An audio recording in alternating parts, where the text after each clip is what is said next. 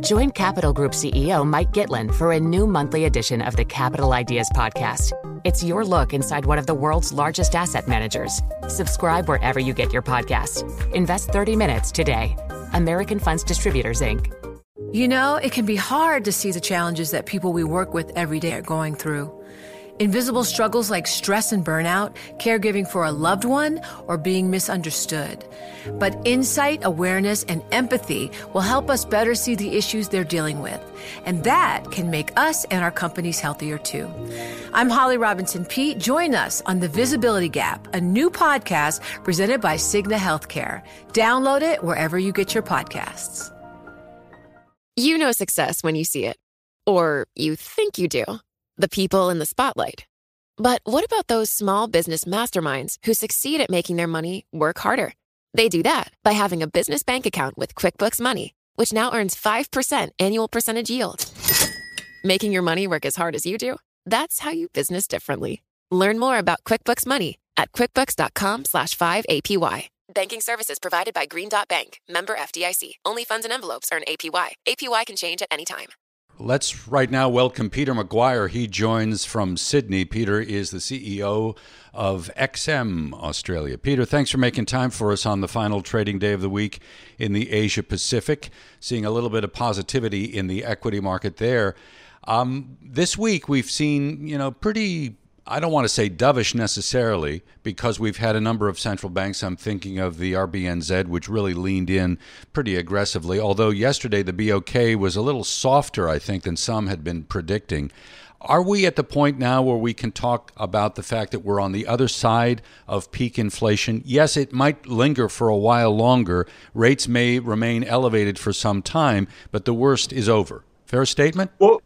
Well, good morning, Doug. Yes, it could be a fair statement, and I think that there's many opinions out there. And so if we look at, first off, from the Fed and their move forward and the minutes, and then we, as you mentioned, as far as the RBNZ, there are many different components of this inflation story globally. And so, yes, we may be at that point, that tipping point, and we're on the downward track. One can only hope.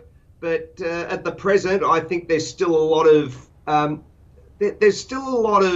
confusion from the retail sector and certainly from the man and woman on the street as far as cost of goods and whether they're all being, appreciated as far as, they've hit that headline number. We heard from the BOK governor just this morning. He said that he's watching the Fed. As much as we're talking about the Fed likely to be on a slower course of rate hikes, it's still higher for longer. You've got to wonder, are markets really justified in rallying over the last few days?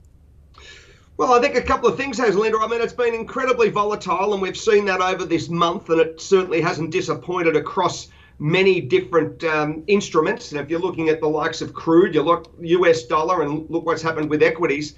We've had a big sell-off as far as US dollar. There's been a return to some form of, I think, bullishness across equities.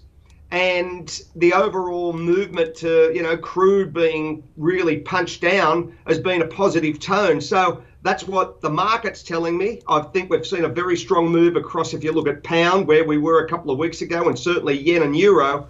It's been very much a showtime for traders, and that's been a good sign. But the RBNZ basically indicated that by mid-next year, New Zealand could be in recession. As a part of the Fed minutes, economists at the Fed are predicting that maybe a recession in the States is now a 50-50 situation, basically a coin toss. Are we going to be looking at a recession in the new year? And if so, do we have to rethink corporate earnings in a major way?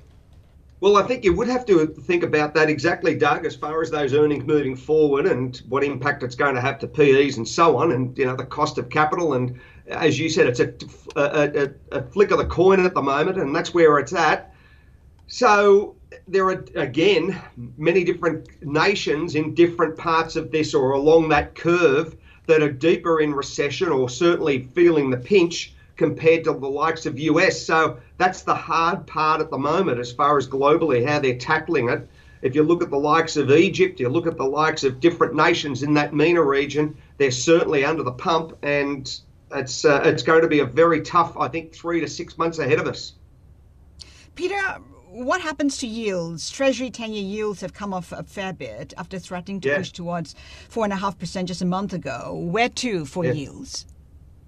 Well, that's a hard one, Linda. I mean, it's cratered over the last couple of weeks, and you're really being, again, pushed down heavily. So we've just got to see the sentiment coming out of Fed, what goes on. And if you look at, the actual dovishness, the issue across the Fed also is one of confusion with many of its members with a different mindset. Some are still hawkish, and and then you've got the issues as far as Fed Chair Powell. So or viewpoints. So that's the real matter at the moment, where we get a feel before Christmas.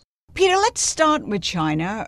As Doug mentioned, record COVID cases, even as the government talks about more support for the economy, for the property sector. How are you assessing the risks of buying China?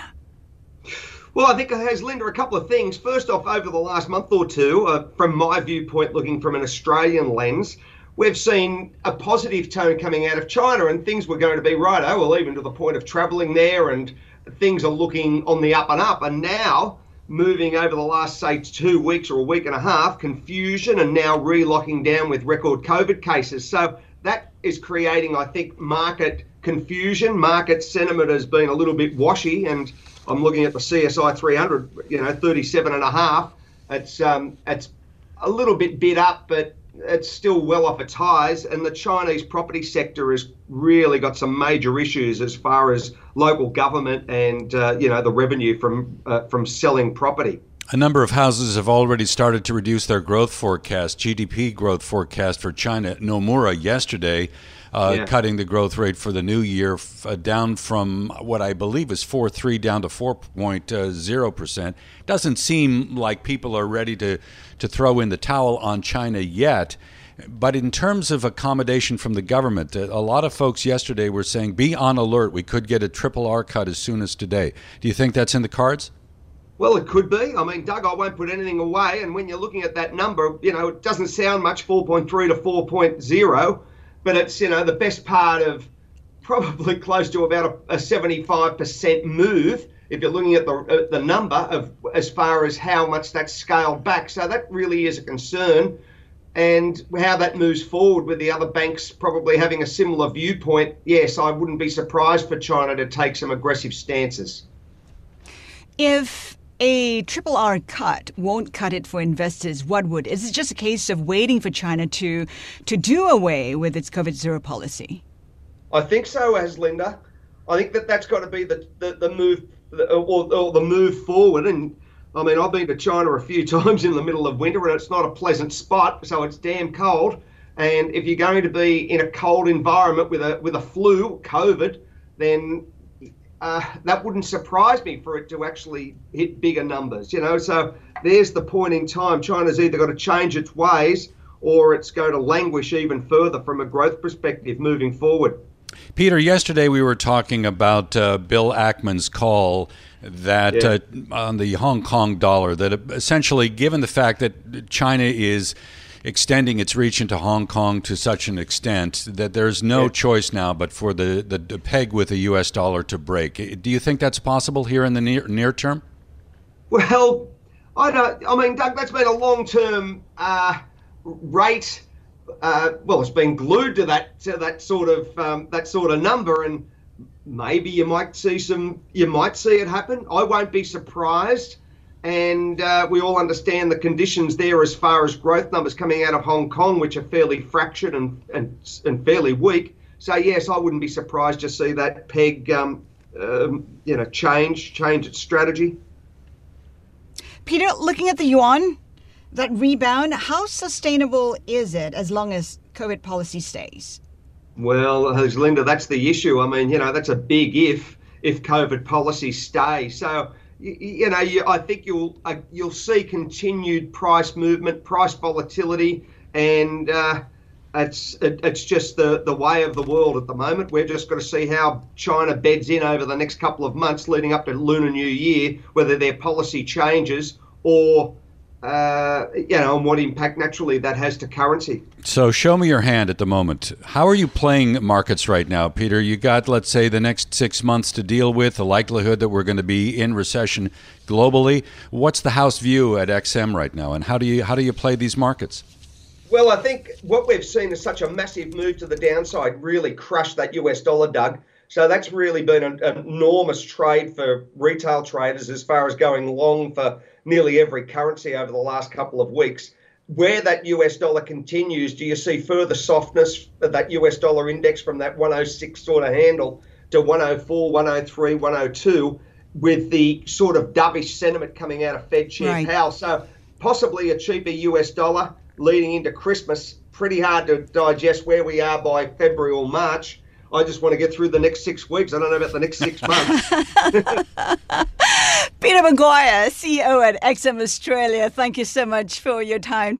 The countdown has begun. From May 14th to 16th, 1,000 global leaders will gather in Doha for the Qatar Economic Forum powered by Bloomberg.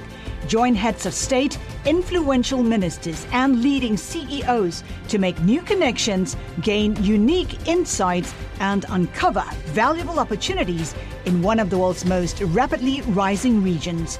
Request your invite for this exclusive event at QatarEconomicForum.com.